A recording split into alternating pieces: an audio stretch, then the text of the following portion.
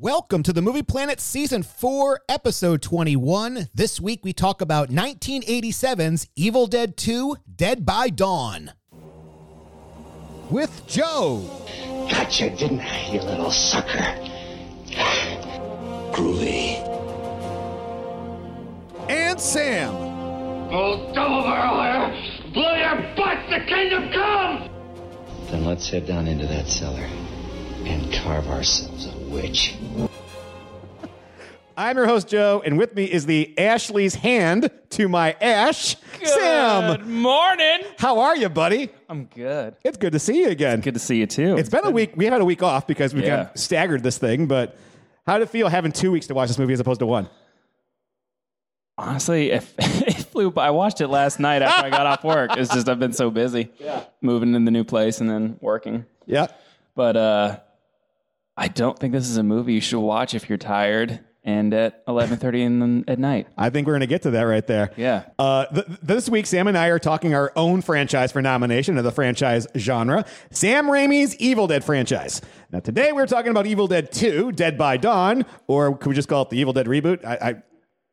Can we just fast forward to Army of Darkness? And in the upcoming weeks, we'll discuss each of the Evil Dead movies and decide whether this series belongs in the pantheon of franchise movies.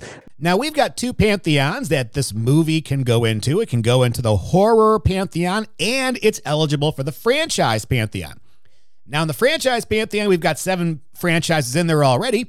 Number 1 is the Tolkien saga with a B+. That's all 6 Middle-earth movies. Then we've got the Toy Story franchise, which was a B+ also, followed by the MCU Infinity Saga in 3rd place, Star Wars with a B- average in 4th place, Alien franchise with a B- average in 5th place, Die Hard franchise with a B- in 6th place, and rounding out the 7th spot is Jurassic Park, the entire franchise that includes the Jurassic Park movies and the Jurassic World movies with an average grade of a C. Now, in the horror genre, we have 7 movies in there right now, and number 1 is Jaws with a perfect score, followed by The Exorcist with a perfect score, an A. Then in 3rd place is It Chapter 1 with a B+, followed by number 4, The Cabin in the Woods, a B+. Poltergeist is in 5th place with a B. The Ring from 2002 is a B in 6th place. And last week's, or 2 weeks ago, the movie The Evil Dead with the 7th spot at a C+. Now, the higher the grade we give it, the longer it may be staying there. Only a film with a higher grade can kick it out on its ass from the pantheon in the future. So, we will discuss the movie, and in an hour or so, we will analyze it and grade it. This is a spoiler-rich podcast, so if you haven't seen Evil Dead 2, Dead by Dawn, it's best if you stop right here, watch the movie, and then turn us back on to enjoy our discussion and analysis. But now that we've handled that business, let's get to our movie of the week. This week, we're talking about 1987's Evil Dead 2, Dead by Dawn, a movie made for $3.6 million that raked in $5.9 million. This one was rated R. At least they broke even. It was rated R this time. It wasn't rated X. Very true. Directed by Sam Raimi, written by Sam Raimi, and comic writer Scott Spiegel. Starring Bruce Campbell as Ashley J. Williams, or Ash. Groovy. Sarah Berry as Annie Noby, Dan Hicks as Jake, Cassie Wesley DePaiva as Bobby Joe, Ted Raimi as Possessed Henrietta. Yes, that was him. Wait. He was Possessed Henrietta, that fat blob that was running around the house. No way. Yep. Denise Bixler as Linda, Richard Domeyer as Ed Getley. I can see it. John Peaks as Professor Raymond Noby, Lou Hancock as Henrietta Noby, and Snow Winters as that creepy-ass stop-motion dancer. Let's just talk right now about Ted Raimi and his performance as Possessed Henrietta. That's the only horror aspect of this entire film. Yes, it is. It's the only part where you're just uncomfortable and it's actually, horror-esque. Right. I'm not laughing at that. No. That's gross. But let's jump into our next segment, Inception to Perception, where I dig deep into the research, and there's a really cool making of on the Blu-ray of Evil Dead 2. Is it as cool as the first Evil Dead? They talk to everybody except Sam Raimi. And they basically talk about how Sam Raimi has like abusive asshole. Like the way he had tortured them in the first movie. Like Ted Raimi's talking about him in the Henrietta suit going, yeah, I'm pretty sure he was just getting back to me for all those years where I was like doing things better than him. And then he's like, let's just hang him from like the rafters and just beat him a few times like a pinata. Don't get on the set, get ready to shoot, and then ask for rewrites. Studios do this crap all the time, and they wonder why they end up with a shit movie. Smoke and mirrors, guys. Welcome to the movie factory. Movie? You know, I hate the word movie. I don't make movies, I make films. That should be noted before we start this. Sam Raimi never wanted a sequel to this movie. He never... Well, it kind of shows. It's like kind of like a... Yeah, which is the hand we literally see. Yes. The concept of a sequel to The Evil Dead was discussed during location shooting on the first film. Raimi wanted to toss his hero Ash through a time portal back into the Middle Ages. That notion eventually led to the third installment, Army of Darkness. Now, after the release of Evil Dead, Raimi moved on to Crime Wave, which was done with Joel and Ethan Coen. And it was supposed to be a crime/comedy. Irvin Shapiro, a publicist who was primarily responsible for the mainstream release of The Evil Dead, suggested that they work on another Evil Dead sequel. And Raimi scoffed at the idea, expecting Crime Wave to be a hit. It wasn't. But Shapiro put out ads announcing the sequel regardless. What a dick. After Crime Wave was released to little audience or critical reaction, in fact, I think it made like $5,000 at the box office. Raimi and Tappert, knowing that another flop would further stall their already lagging careers, took Shapiro up on his offer. Around the same time, they met Italian film producer Dino De Laurentiis, the owner of production and distributing company DEG. He asked Raimi if he would direct a theatrical adaptation of the Stephen King novel Thinner. Raimi turned down the offer, but De Laurentiis continued to be interested in the young filmmaker. The Thinner adaptation was part of a deal between De Laurentiis and King to produce several adaptations of King's successful horror fiction. At the time, King was directing the first such adaptation, Maximum Overdrive, and he was not successful in this movie. It's awful. Oh, it's a gem. It's a gem, and it's a gem in its own little way. If we ever get to the point where we can start doing like random shows of like C movies, can we just do Stephen King chronology? A Stephen King retrospective. Yes. We'll start with Dark Tower. How much you love that? Oh, we're going to start with worst and then go to best? Really? Is that one the worst? It is a steaming pile of garbage. Even Eldris and Matthew McConaughey's acting cannot save that film. Yeah, I heard that. He had dinner with a crew member who had been interviewed about the Evil Dead sequel and told King that the film was having trouble attracting funding. Upon hearing this, King, who had written a glowing review of the first film that helped it become an audience favorite at Cannes, called Dino and asked him to fund the film. Though initially skeptical, Dino De Laurentiis agreed after being presented with the extremely high Italian revenue for the first film. So he's going by like one of the smaller European countries going, hey, we're good here. Let's just make it for everybody. Although Raimi and Tappert had desired $4 million, they were only given 3.6. That 0.4, you're not getting that for another Evil Dead. $400,000. You must be out of your mind. Wait, what was the gross on the... Was it like 2 point something? Look back on that. Yeah. As such, the planned medieval storyline had to be scrapped because they couldn't afford it. Though they had only recently received the funding necessary to produce the film, the script had been written for some time, having been composed largely during the production of Crime Wave. Raimi contacted his old friend Scott Spiegel, who had collaborated with Campbell and others on the Super 8mm films they had produced during their childhood in Michigan. Most of these films had been comedies, and Spiegel felt that Evil Dead 2 should be less straight horror than the first. Initially, the opening sequence included all 5 of the original film's characters. However, in an effort to save time and money, all but Ash and Linda were cut from the final draft. The film went through several other drafts, including a group of escaped convicts holding Ash captive in the cabin while searching for buried treasure. Okay, the first film, yes, The Evil Dead, was made for $350,000, yep, and it made $2.6 million. Yeah. Given the 0.4, you cheap bastards. There's another piece of that, and that it's not just that they didn't want to have the same 5 people in there.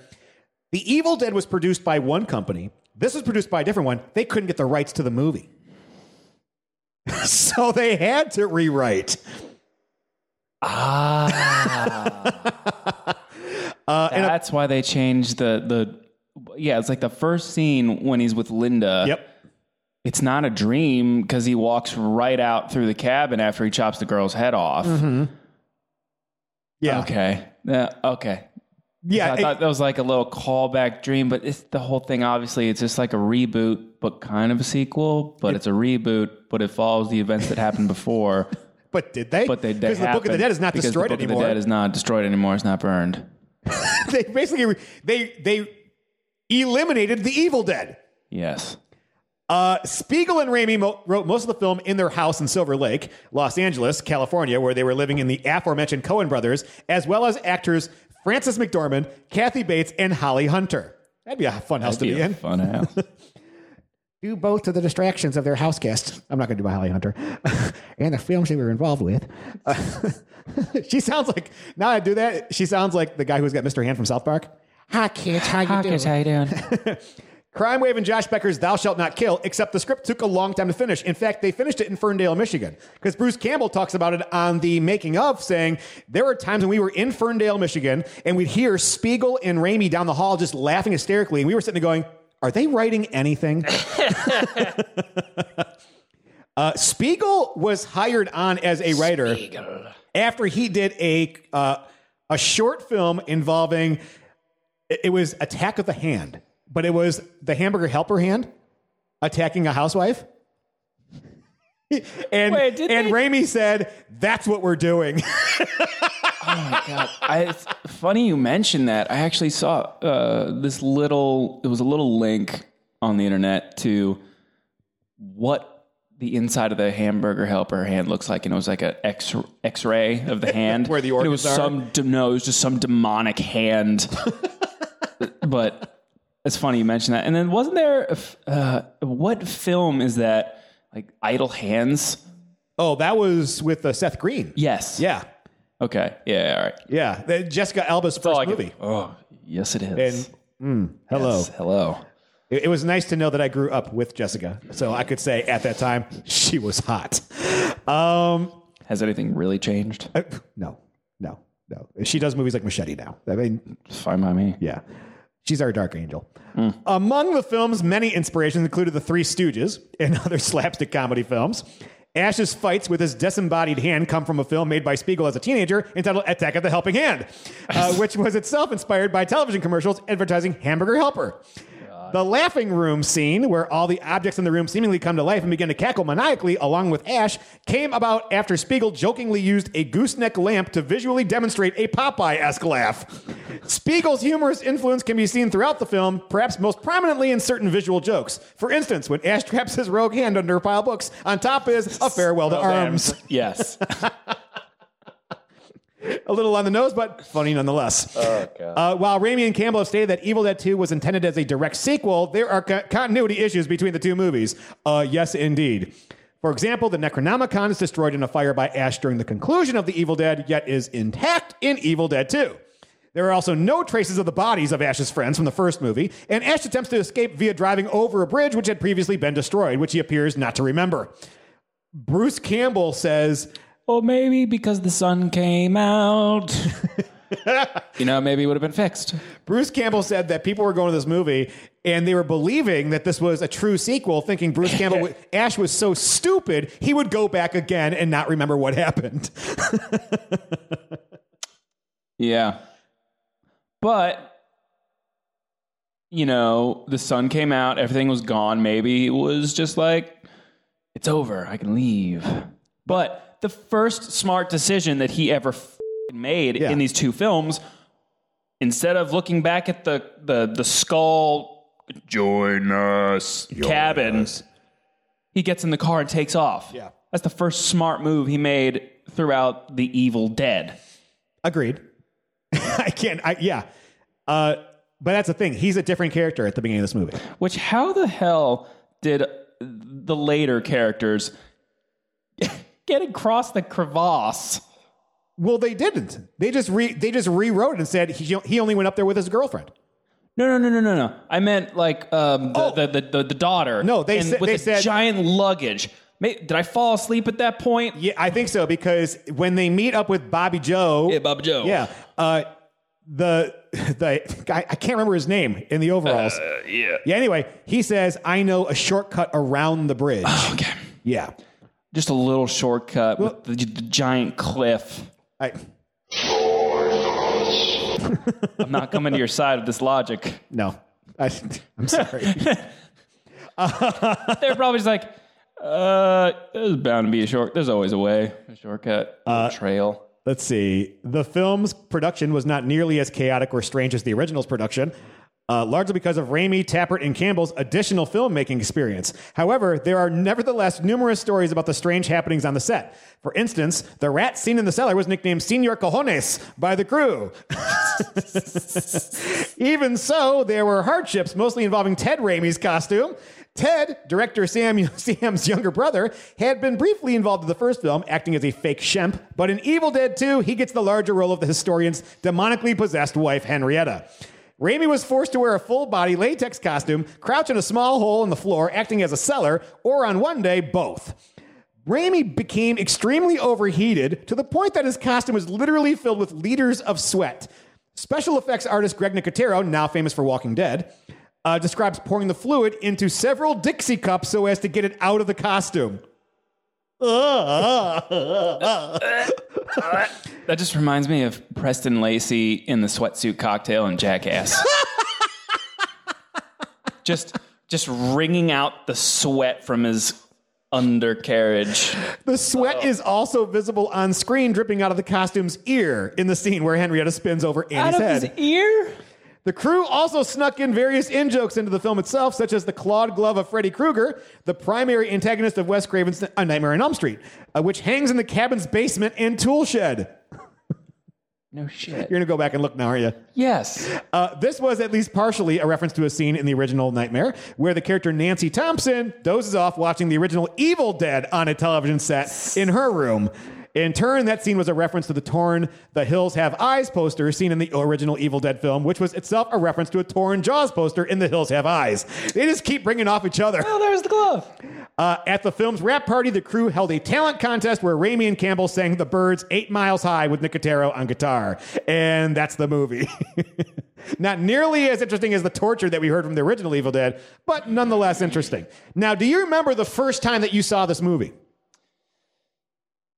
I do. I can't remember how old I was, but Dad was, might have been middle school-esque era, and my dad was cooking dinner, and I was just flipping through the channels, and all of a sudden, the laughing scene is on, and I'm just into it. Yeah. So into it. My dad comes in, with the food, and he starts asking, "Oh my God, this is so stupid."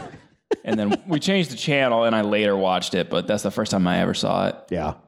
For me, it was... I bought Evil Dead and Evil Dead 2 after my uncle had told me about, you liked Army of Darkness, check out these two.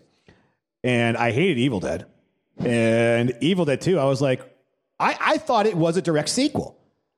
And so I'm watching, I'm like, well, he went back again. You tend to do that with 2 in the title. This was the first time when I started to see there's problems in the movie-making business. This can't be a sequel. There's problems in this movie. What the hell? I could say Evil Dead 2 is the reason why I like to critique movies now. Okay, cool. It started right there. Right there. Yeah. A little synopsis. Okay.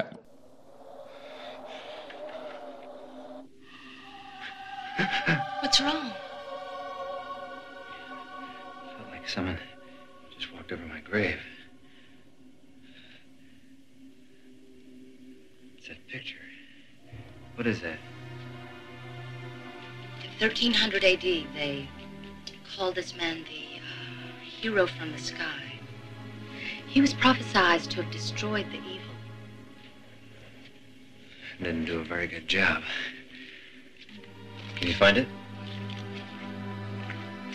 Here it is. 2 passages.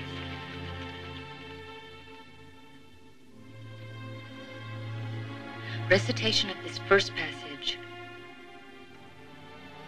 will make this dark spirit manifest itself in the flesh.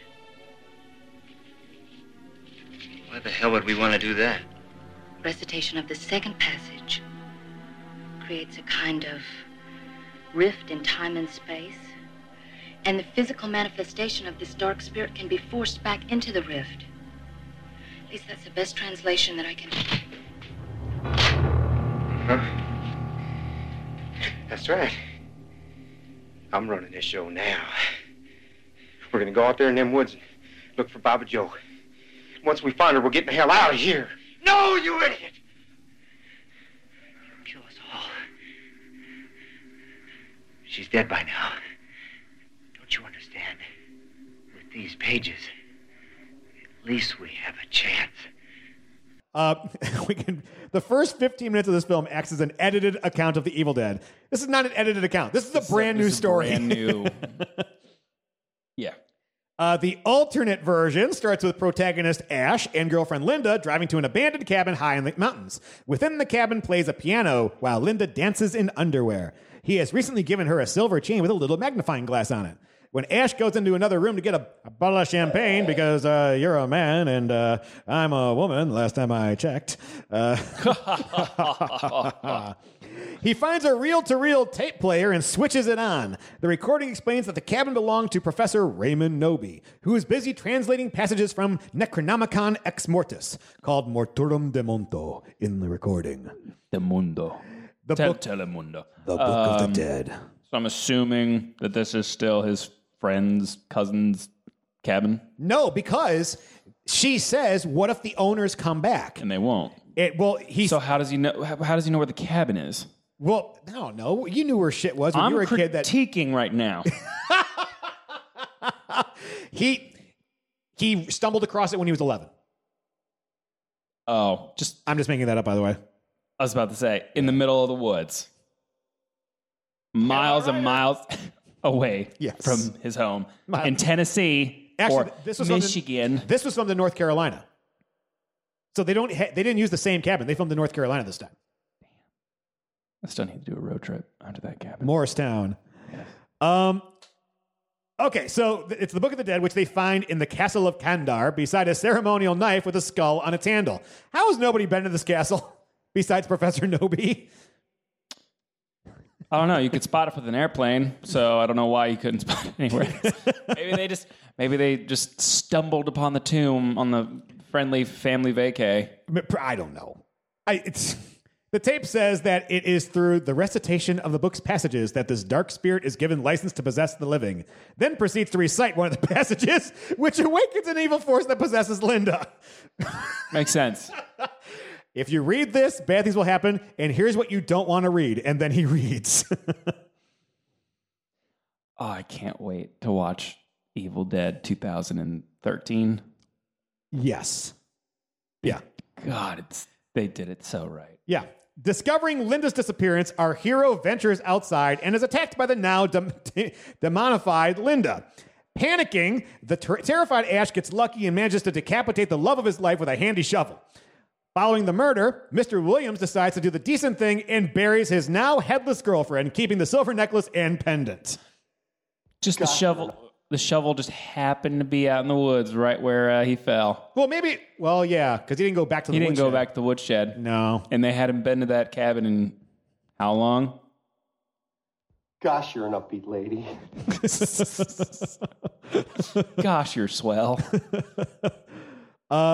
It's at this point, the summary of the first film ends. It's not a summary. Stop saying that. It's just a read.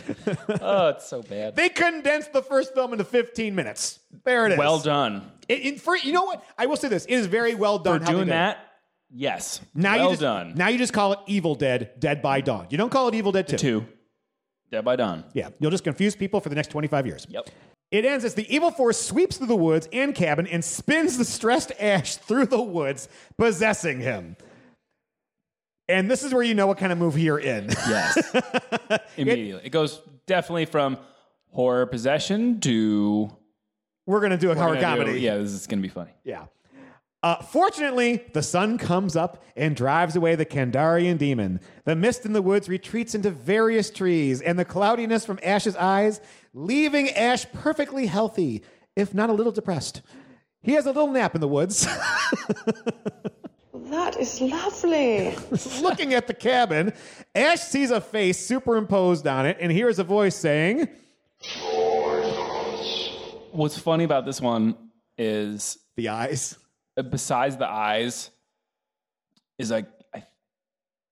feel as though the guy who did this choked or started to laugh because there's seriously a little thing in between join and us that's not supposed to be there. It's like join us. He had some acid reflux happening in the middle of the line. Looking at the cabin, Ash sees a face superimposed on it and hears a voice saying, "Join us." Ash bravely clambers into his Oldsmobile and makes a dash for freedom, only to find that the bridge is now destroyed. The bridge that was destroyed earlier is still destroyed. Yes, although he does not know that because it wasn't destroyed before he got there in this movie. Yeah. Presumably by evil forces. The sun goes down rapidly, and yet again, the evil pursues him. Branches whipping him into his face, a tree stump stopping the car abruptly enough to send Ash flying out the windshield to have his face stopped by a tree. The guy's invincible.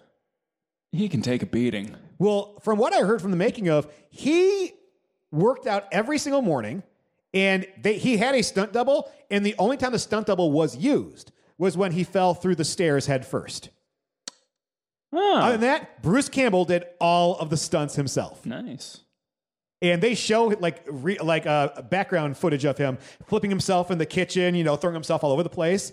And they're like, he did this 12, 13 times and just did it differently every single time. And he would get up bruised, but smiling. That's just such a Bruce Campbell thing, I feel. Man's insane. He runs the rest of the way through the woods to the cabin, and the pursuit continues through at least 9 doors between 10 rooms and an unfinished hallway in the small cabin. I love the scene. This scene's so bad, but so funny. I could see Sam Raimi going, "Okay, Bruce, we're just going to follow you with the camera. Just go in whatever direction you want. We'll follow you." Yeah. But it's a small cabin. How are there that many chasing rooms? him through the rooms in the house, the entire house, and he stops to check each door. He's like, oh. My guess is that was actually Bruce right there looking back going, "Wait, are you guys okay? Because I'm going through some pretty tight spaces." It is a cool shot, though. Oh, very much so. It may be my favorite shot in the entire movie is him running through the house like that. Because I didn't know the house was that big. Yeah, you never knew. You got to see the whole entire set. But he never looks down, which is usually where you'd see the markers. No, he just runs. But there's a part where he runs behind the wall at one point. You're like, how do you even know it was there? From the first movie. Probably. Well, what did they do? Move the entire cabin from Morristown to North Carolina? I don't know. But they did crawl through they crawled through the wall in the first movie. Oh, okay. I am. There's just one consistency. Okay, we found it. It doesn't line up with the story at all, but... He evades it by hiding under a trap door, and the evil presence continues back outside and retreats into the woods. At an airport, change of scenery, Annie Knowby arrives by plane with 3,000-year-old pages of the Book of the Dead and is picked up by her boyfriend, Ed Gently. They start their drive to the... Yes, his name is Gently. No, I'm talking about... so the Book of the Dead's missing pages? Yeah. How do you know? Where would you find this? It's not in the same castle? Do we find out in Army of Darkness? I don't remember. Do they pull out pages before they send him back? Dude, I haven't watched Army of Darkness in over a decade. All I remember is the book biting Ash. Oh, in his hand? Yes. Yeah, which we get again today. Well, not the book. We get a head. Yes. They start their drive to the cabin to join her father. Now, following a manly little nap, our terrified and bloodied hero wakes in an armchair to piano music and finds that the piano is playing itself. The music must remind him of Linda as he takes the silver necklace from his pocket. Some boards barricading a window fall, and looking outside, he sees the Linda's grave marker fall over and her headless and already badly decomposed corpse reanimate and dance. After mere hours. Yes, and regain its much fresher head, which can conveniently keep facing in one direction while the body spins around many times. Her moves include seductively straddling a tree limb. She then vanishes into the dark, leaping like a ballerina, and then reappears just outside the window and grabs Ash, telling him to dance with her. After being slammed into the window barricade several times, he breaks free and Linda's head falls off again. This is the goofy shit. Hands go through the thing and it's just hitting him in the head with boards. I like that crap. I Oh, don't no, know it's why. great. It's great. But I only like it when Bruce does it. In any other movie, I would hate Oh, this. it's stupid. Yeah. Yeah, but it's Evil Dead. I don't know. Bruce is a great actor. He's something. He knows how to sell pain. Like when he chugs the hot chocolate in Army of Darkness. Okay. Hey, little fellow. How about some hot chocolate? I bet he's the perfect cast member for any Sam Raimi film because he will take the beating and get up smiling. Yep. He was in all 3 Raimi Spider-Mans. What? Did I miss that? Probably. Okay. Let's see. Ash discovers that he is back in the chair, screaming. Apparently he's hallucinating. Was the dancing corpse a dream? The window barricade seems intact. Suddenly, Linda's smiling head drops into Ash's lap, says, "Hello, lover," and bites hard into his right hand between thumb and forefinger. You noticed something, didn't you? Oh, no. It was Bruce Campbell and Spider-Man. Yeah. Cool.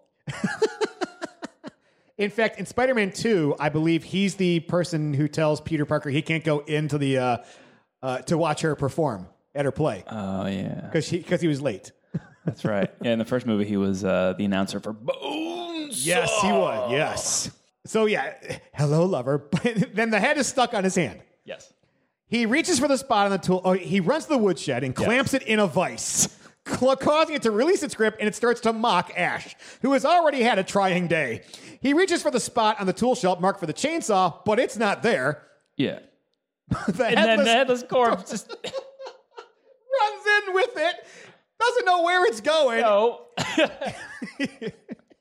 Attacks Ash with the chainsaw, but he deflects it with a crowbar, and the corpse clumsily saws itself.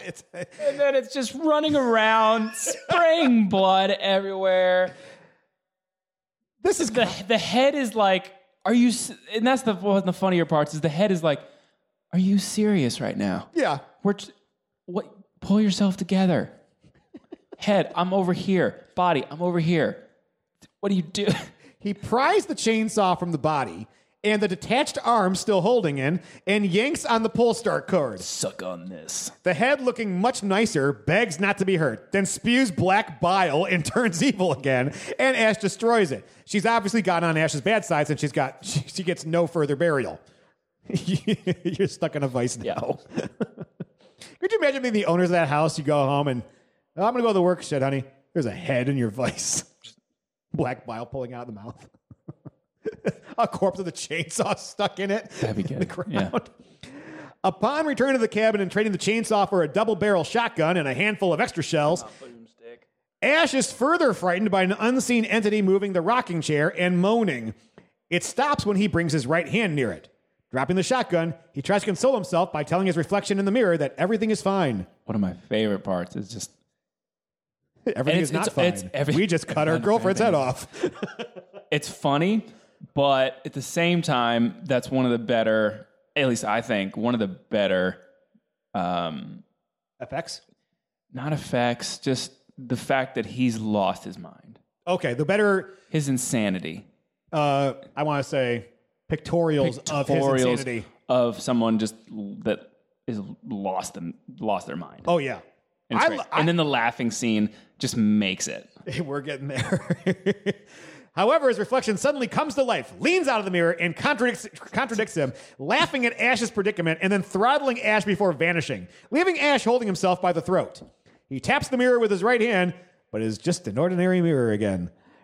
Dark veins radiate outwards from the bite wounds on the edge of Ash's right hand as it mutates and grows longer fingernails, and it begins to move around under its own control and make strange laughing noises, then starts attacking Ash by grabbing his face.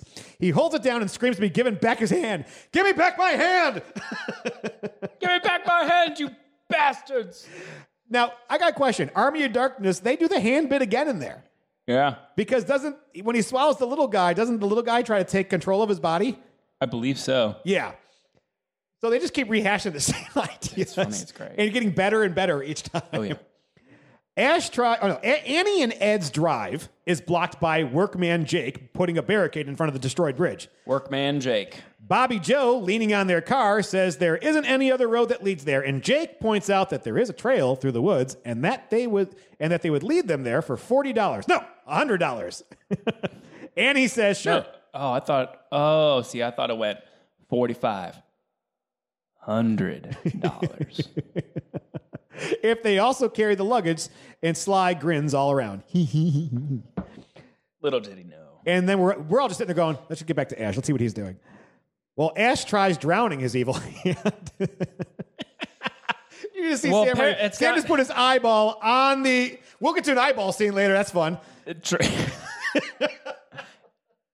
You try to drown something that doesn't breathe. Yet it does make noises. Somehow, you try to drown your hand. Yeah, truly amazing. Exactly. Thank you. He tries to drown his hand, and it smashes crockery over his head and bangs his head into the sink, hits him, and flips him onto the floor. After a few more plates and bottles, it spots a cleaver and starts to drag Ash's unconscious body towards it. But Ash wakes up, stabs his own hand, pinning it to the floor, and hacks it off with the very chainsaw he used only moments ago to carve his lover to pieces. He starts it by pulling the rope with his teeth. Who's laughing now? And he binds the stump of his arm with cloth and duct tape.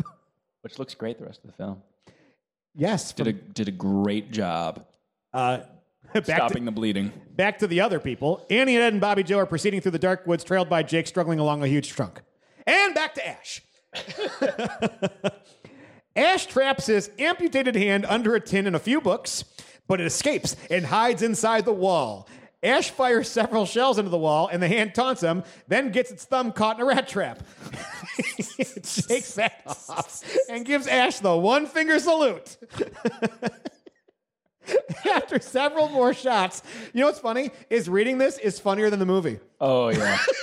Like, now you understand why the two director and writer were laughing their ass off. Oh, yeah. After several more shots, the walls begin to bleed, then spew like fire hoses, spraying Ash and covering the entire room in blood. Suddenly, the blood turns black and then vanishes back into the walls. Ash sits on a chair that breaks under his weight.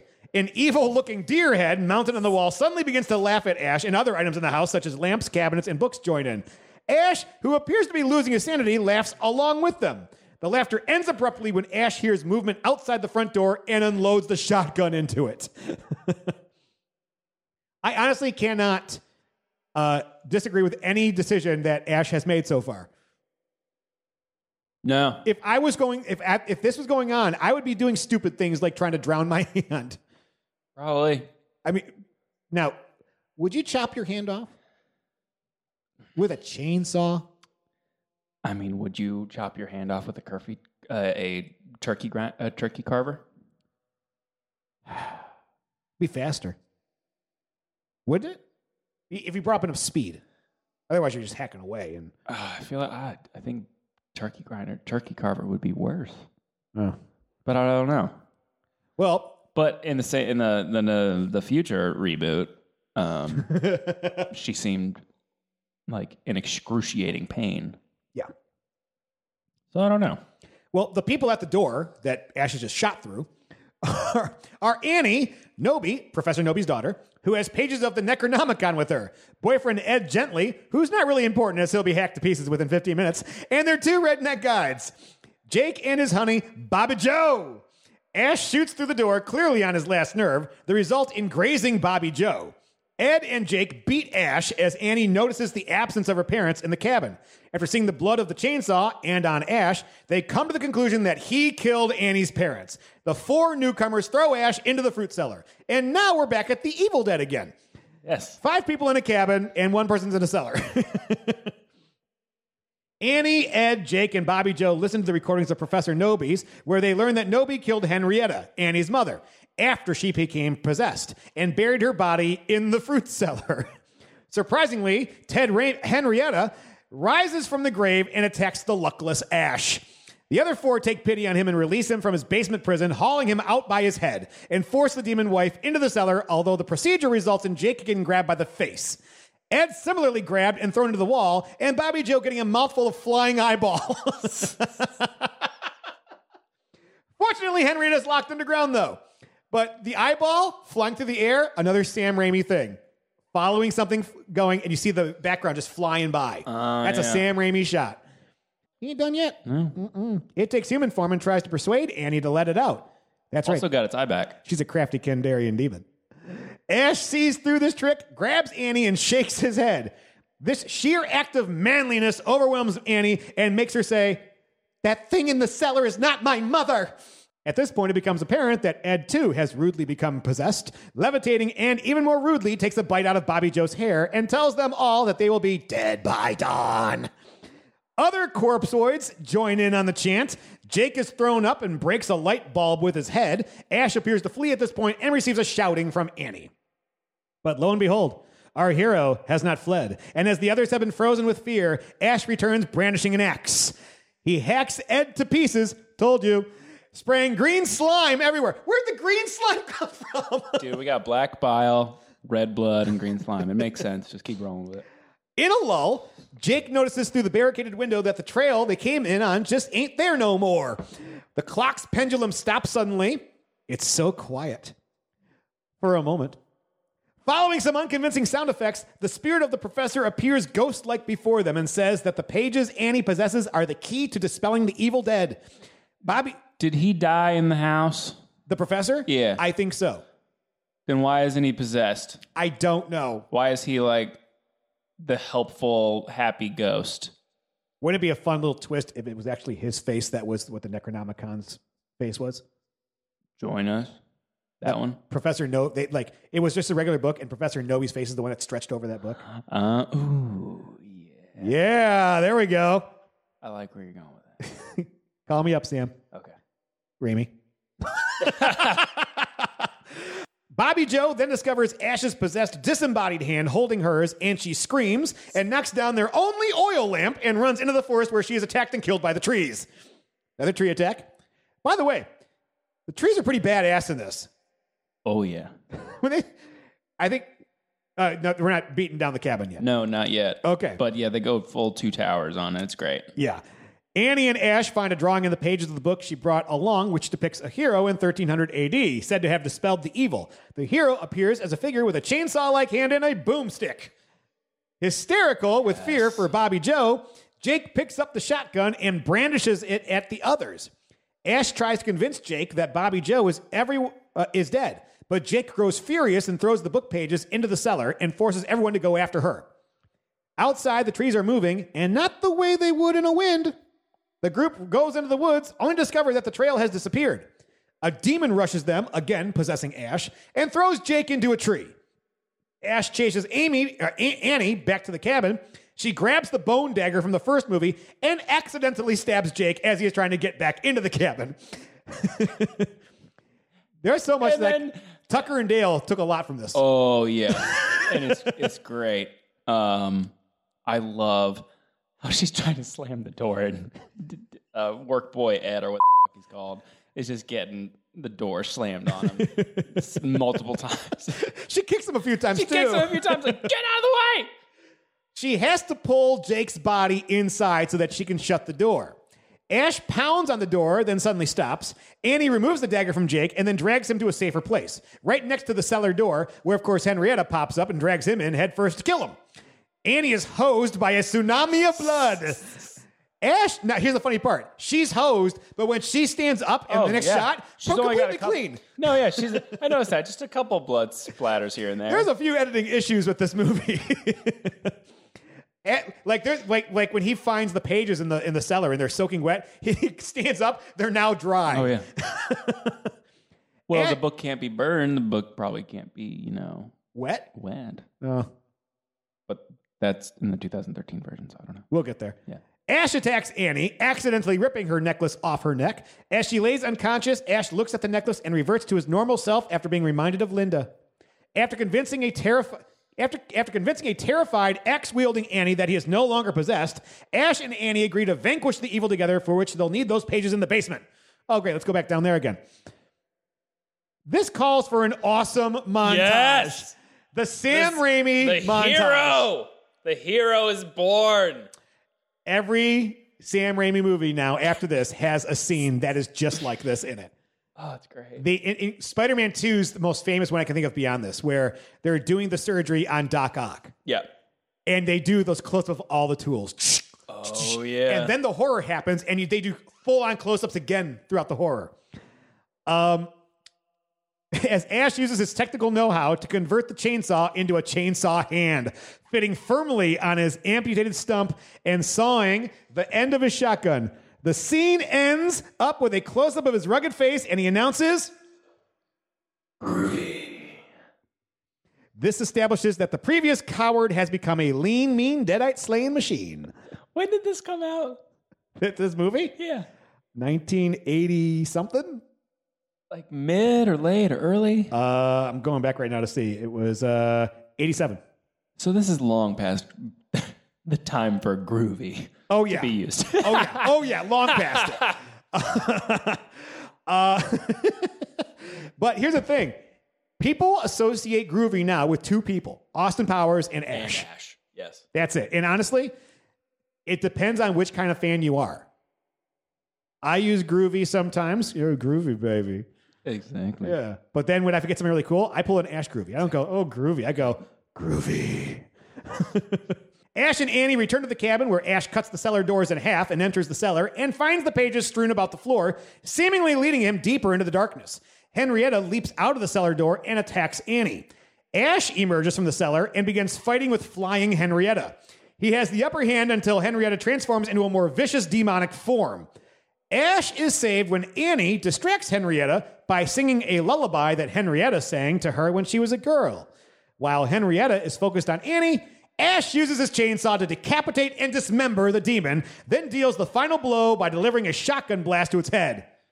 I'll swallow your soul. Swallow this. It's so good. It's so good. Annie and Ash have a tender hugging moment, and then the trees attack. Annie takes the pages and begins translating the text to manifest the evil, which appears in the form of a large bloody head covered in the faces of those it has possessed, and the power to wilt flowers. Okay. While Ash is grabbed by tree branches and brought closer to the creature, which he tries to fend off, the chainsaw in its eye seems to irritate it. Annie recites the incantation to rid the earth of the evil. A large vortex opens up just outside the cabin, gravitating everything around into it, including Ash's car, a large tree, and the evil itself. Annie is then stabbed in the back by Ash's severed hand with the bone knife. With her dying breaths, she speaks the last words of the incantation, and the giant head and its tree hands are sucked into the vortex before it disappears. Ash is left in the cabin with Annie's body for a moment before the door is ripped away, showing that the vortex is still there. Ash is sucked in along with trees and many items from the cabin. Ash, his car, and a tree fall from the sky and land on a large block of rock. He looks up and finds himself surrounded by armored and mounted medieval knights. The knights are about to attack Ash when a winged demonic creature swoops down from the sky. By the way, everything you're about to see will not actually happen in Army of Darkness. They're going to rewrite that part too. One knight, he reaches for a shotgun and blows the creature's head off. The knights gather around Ash as he prepares to defend himself. One knight then lifts his faceplate and declares, "Hail he who hath fallen from the sky to deliver us from the terror of the Deadites!" The army of medieval warriors then fall to their knees and begin chanting "Hail," as Ash realizes that he is, in fact, the prophesied hero from the sky. The film closes with Ash shaking his head in disbelief and screaming, "No!" as the camera pans out to show the large army that now awaits Ash's command. And that's the end of the movie. According to the good people at Rotten Tomatoes, it has a tomato meter rating of 98%. I love this movie. It's like I love The Room and like I love Rocky Horror Picture Show. Yep. I love this movie.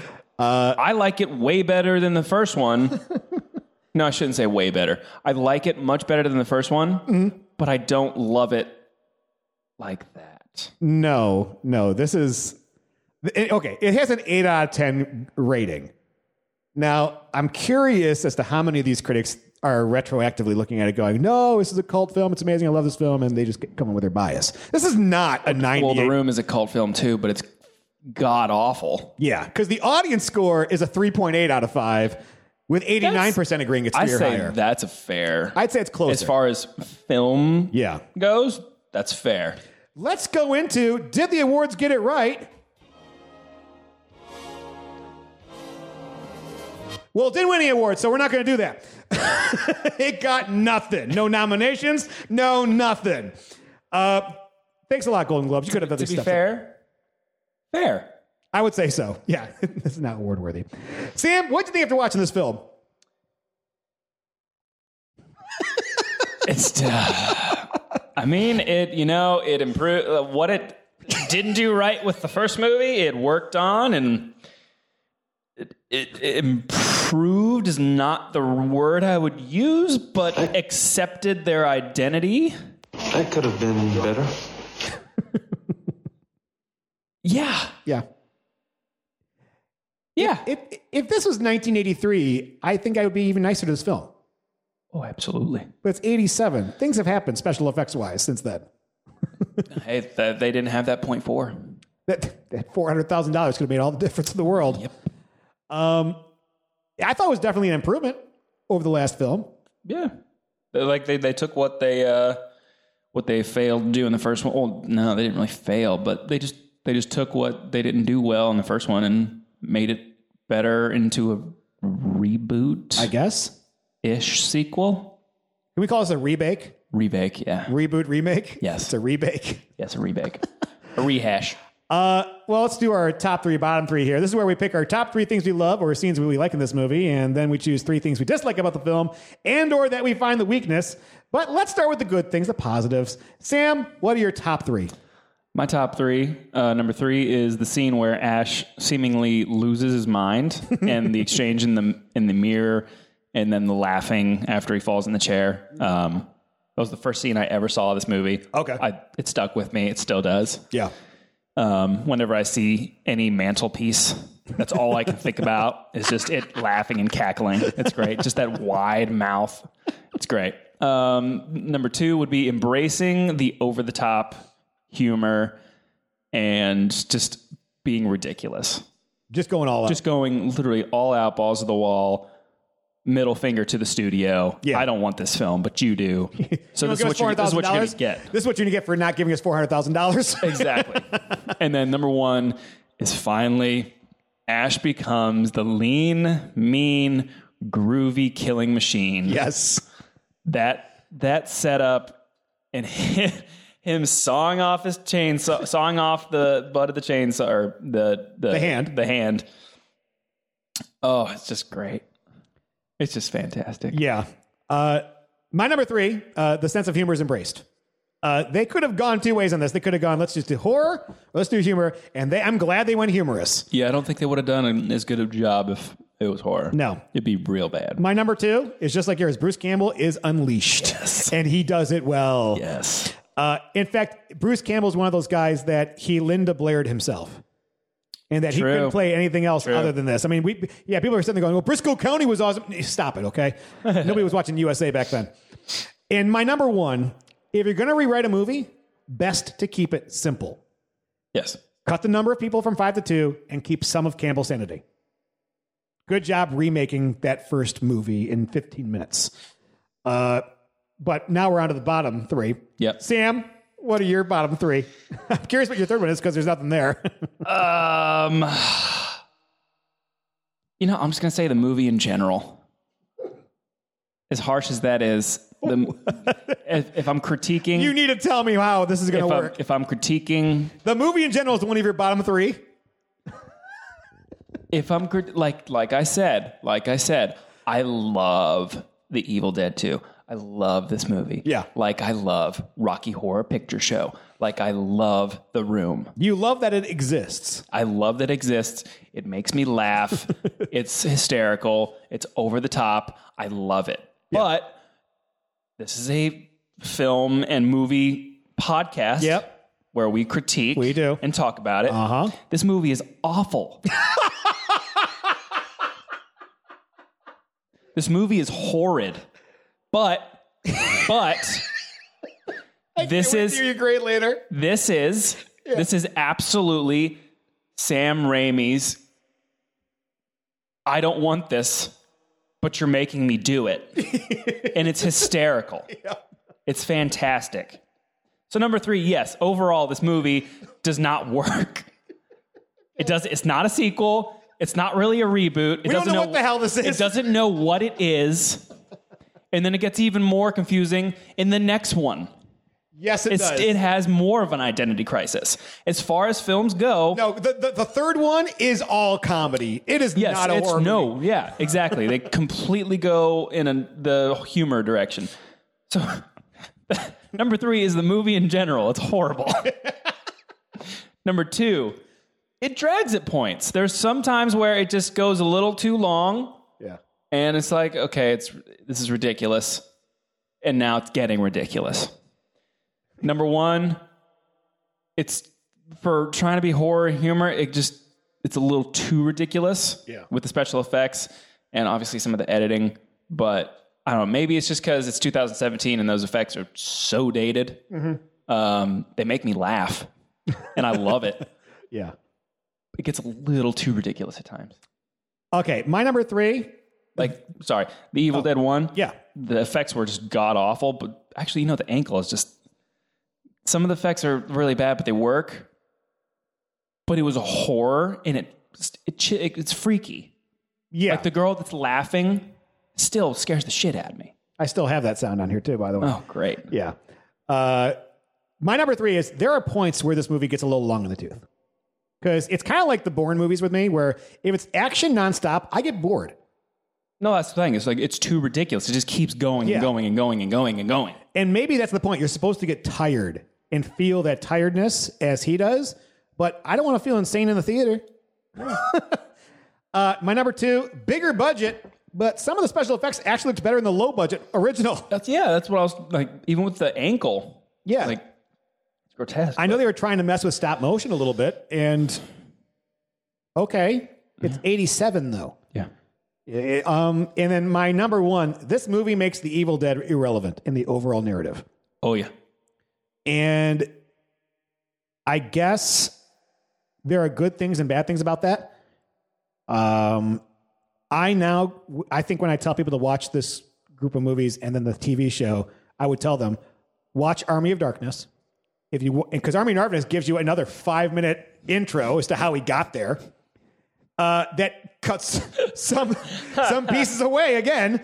But you watch that, you kind of watch this in reverse. You watch Army of Darkness, then you watch Evil Dead 2, and you go, hey, do you want to see the student film that made Evil Dead 2? Watch the Evil Dead. Influenced other films? Yes. So that's my number 1, is that it's the Evil Dead is irrelevant. I think, here's the thing. They should retitle this just Evil Dead or Dead by Dawn. Or just Dead by Dawn. Or just Dead by Dawn, yeah. Don't call it Evil Dead 2. Well, he didn't want the sequel, so I'm sure the studio was like, all right, this is what we're going to call it, Evil Dead 2. And that's when they got the skull with the eyes. That was the first advertisement. They didn't even approve of that. They were like, this is what it's going to be. Yeah. Like, how are you not making a comedy now? But it's time for the audience. Who's the audience for this movie, Sam? I say fans of the original. Mm-hmm. They just want to see what happens to Ash. People who like over-the-top comedy, but also cult followers. Do you think some of those fans were upset that they rewrote the history in this? Very. Yeah. Very. But I think that's a very, very, very small amount of fans. And I'm going to change what I wrote here. I said, if you like the first one, you'll love the second. If you like Army of Darkness, you will like this movie. If you like Evil Dead 2, you will like The Evil Dead. That's the order you need to watch these in to appreciate these movies. Otherwise, you'll get pissed off at the constant rewriting. True. Okay, movie report card time. Sam, after your number 3 on that list of the movie was a bottom 3, I can't wait to hear what your report card grade is here. What you got? Okay, so I'm going to give 2 grades. Two grades. Are we going to average them? Yes. Okay, let's average your 2 grades. So I believe I gave The Evil Dead a B- last time. Mm-hmm. Now, as far as a personal, critiquing Rocky Horror, I give that an A. It's amazing. I love it. The Room, I give it a B because it's just so bad, and nothing can make that movie an A, no matter how funny it is, or the production. And I can't wait to see the James Franco Disaster Artist. So, from a personal. This is outside of the podcast grading. I give this... Well, that's what the buy it, bin it, sell it is. Huh? When we do buy it, bin it, that's your enjoyment factor. Well, yeah, but I can give a different grade. It's a different grade than what I give it as far as critiquing goes. Okay, all right. So I give this an A-. It's not a perfect A. Yeah. B plus A-. Yeah. It makes me laugh. I can always watch it. It's just so over the top, and I love over the top things and going way across the line. Now, as far as a critiquing goes, that's the grade I'm going to use. This is the grade we're going to use. This is a D. And this is so. I did not see that. This is a D. It's so bad. You rewrote the first movie completely out. Then you take it to a vortex to medieval times. What country was the castle in? Do you remember? They never tell you the country. Oh, okay, so they just happen to be in England in a desert? I'm guessing it's an alternate universe. Is there a desert in England? Sure, why not? So wait, you're giving this a D-, you said? I'm giving this a D-. A D? Wow, that close to failing. Yeah. It's not an utter failure. Wow. Okay, all right. Yeah. Okay. So, D-. This movie doesn't know what it is. It's a good first step into the horror. It's the first horror comedy, right? Yep. So they did a great job, but there's still there's not a good balance. Yeah. It's more comedy than horror. Yeah. Like Dale and Tucker versus Tucker and Dale versus Tucker and Dale versus Evil. Oh yeah, perfect. Cabin in the Woods, Shaun of the Dead, perfect. All 3 of those movies, perfect. In fact, can we say that could be the trilogy of horror comedies that you must see? Yes, absolutely. Yeah.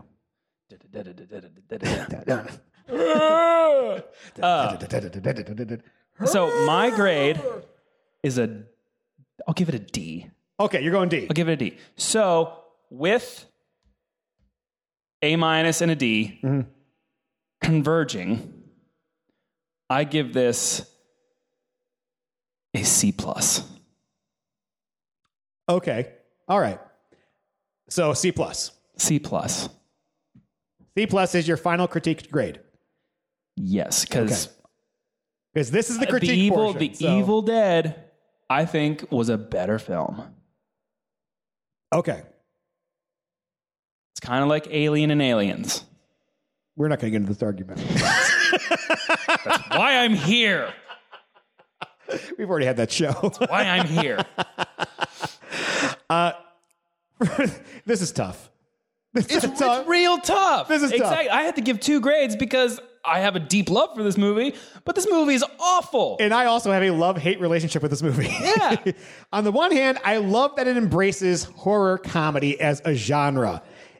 It mixes minimal scares with shtick so well, it practically reinvents the genre. The movie is much more gory and has much better acting in it than the first. The line reading is improved. The direction is better. The lighting is better. The production value is better. Everything for the most part, is better. On the other hand, this movie completely erases a cult classic in The Evil Dead. In the first 10 minutes, they rewrite the first movie in, quote, last time we saw Ash montage, as though the audience is stupid and won't remember the first film. Honestly, when I first saw this, my first thought was, why is Ash going back to the cabin?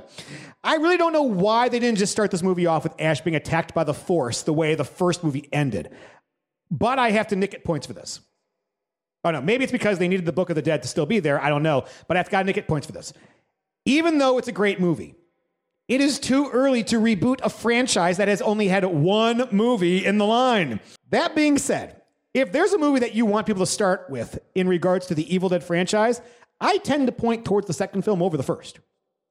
Start with Evil Dead 2, and then after you finish Army of Darkness, go back to see the Evil Dead to see where it all started story-wise. But now I've got to revamp that for what I just said, which is now I want people to watch Army of Darkness first, then go and watch Evil Dead 2, then go and watch Evil Dead. It's the only franchise I can think of there where I'm like, just watch it in reverse order. It'll make sense. So I gave The Evil Dead, the first movie, a C-. Yes. I'm definitely going to give this one a boost. Okay. I'm going with a B- on this one. Not much of a boost. A boost. A boost. There are better horror comedies out there. And I get that this is one of the first, so you have to, quote, give it its due. But I'm grading these for casual fans out there. You could probably do better. This is a fantastic starting point, though. So I'm going to go B-. So we have B- and C+. So we're gonna go down and go C+. I was going to say just go up and do B-. Well, because you had the lower other grade, D-. I say we go for the... So we're going to say overall it is a C+ between the both of us, which I think is damn fair. Look, it's a 3.5 out of 5. Oh my God, we did that, didn't we? Yeah, it's a 3.5 out of 5. So C+ overall. If this movie was released on Blu-ray, would you buy it, bin it, stream it, borrow it, or forget about it? See him? I mean, like I said in the first Evil Dead podcast, I'm going to buy the whole collection. Yeah. I'm just going to have it there. If only it came in a whole collection.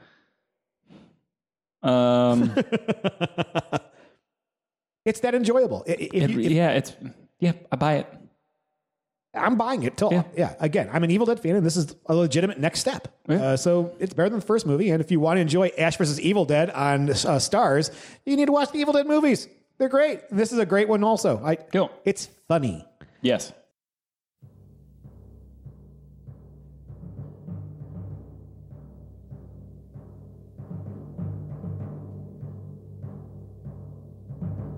Well, that's all we've got time for today, Movie Planeteers. Next show, we will look at 1992's Army of Darkness to round out the Evil Dead franchise. After that, we only got one more, and that's 2013's remake or reboot or whatever it is of Evil Dead. But you can email the Movie Planet using the address movieplanetpodcast@gmail.com. If you enjoyed the show, subscribe on iTunes, Spotify, or Podbean. Give us a 4 or 5-star review. Like us on Facebook, Twitter, and follow our Instagram. The opinions expressed on the Movie Planet podcast are those of the individual hosts. The Movie Planet podcast is not affiliated with, prepared for, approved, or licensed by any entity that created any films discussed or reviewed herein. All movie clips and music included in the podcast are the intellectual property of the respective copyright holders. They are included here for the purpose of review, and no infringement is intended. Thanks for listening, and happy movie watching.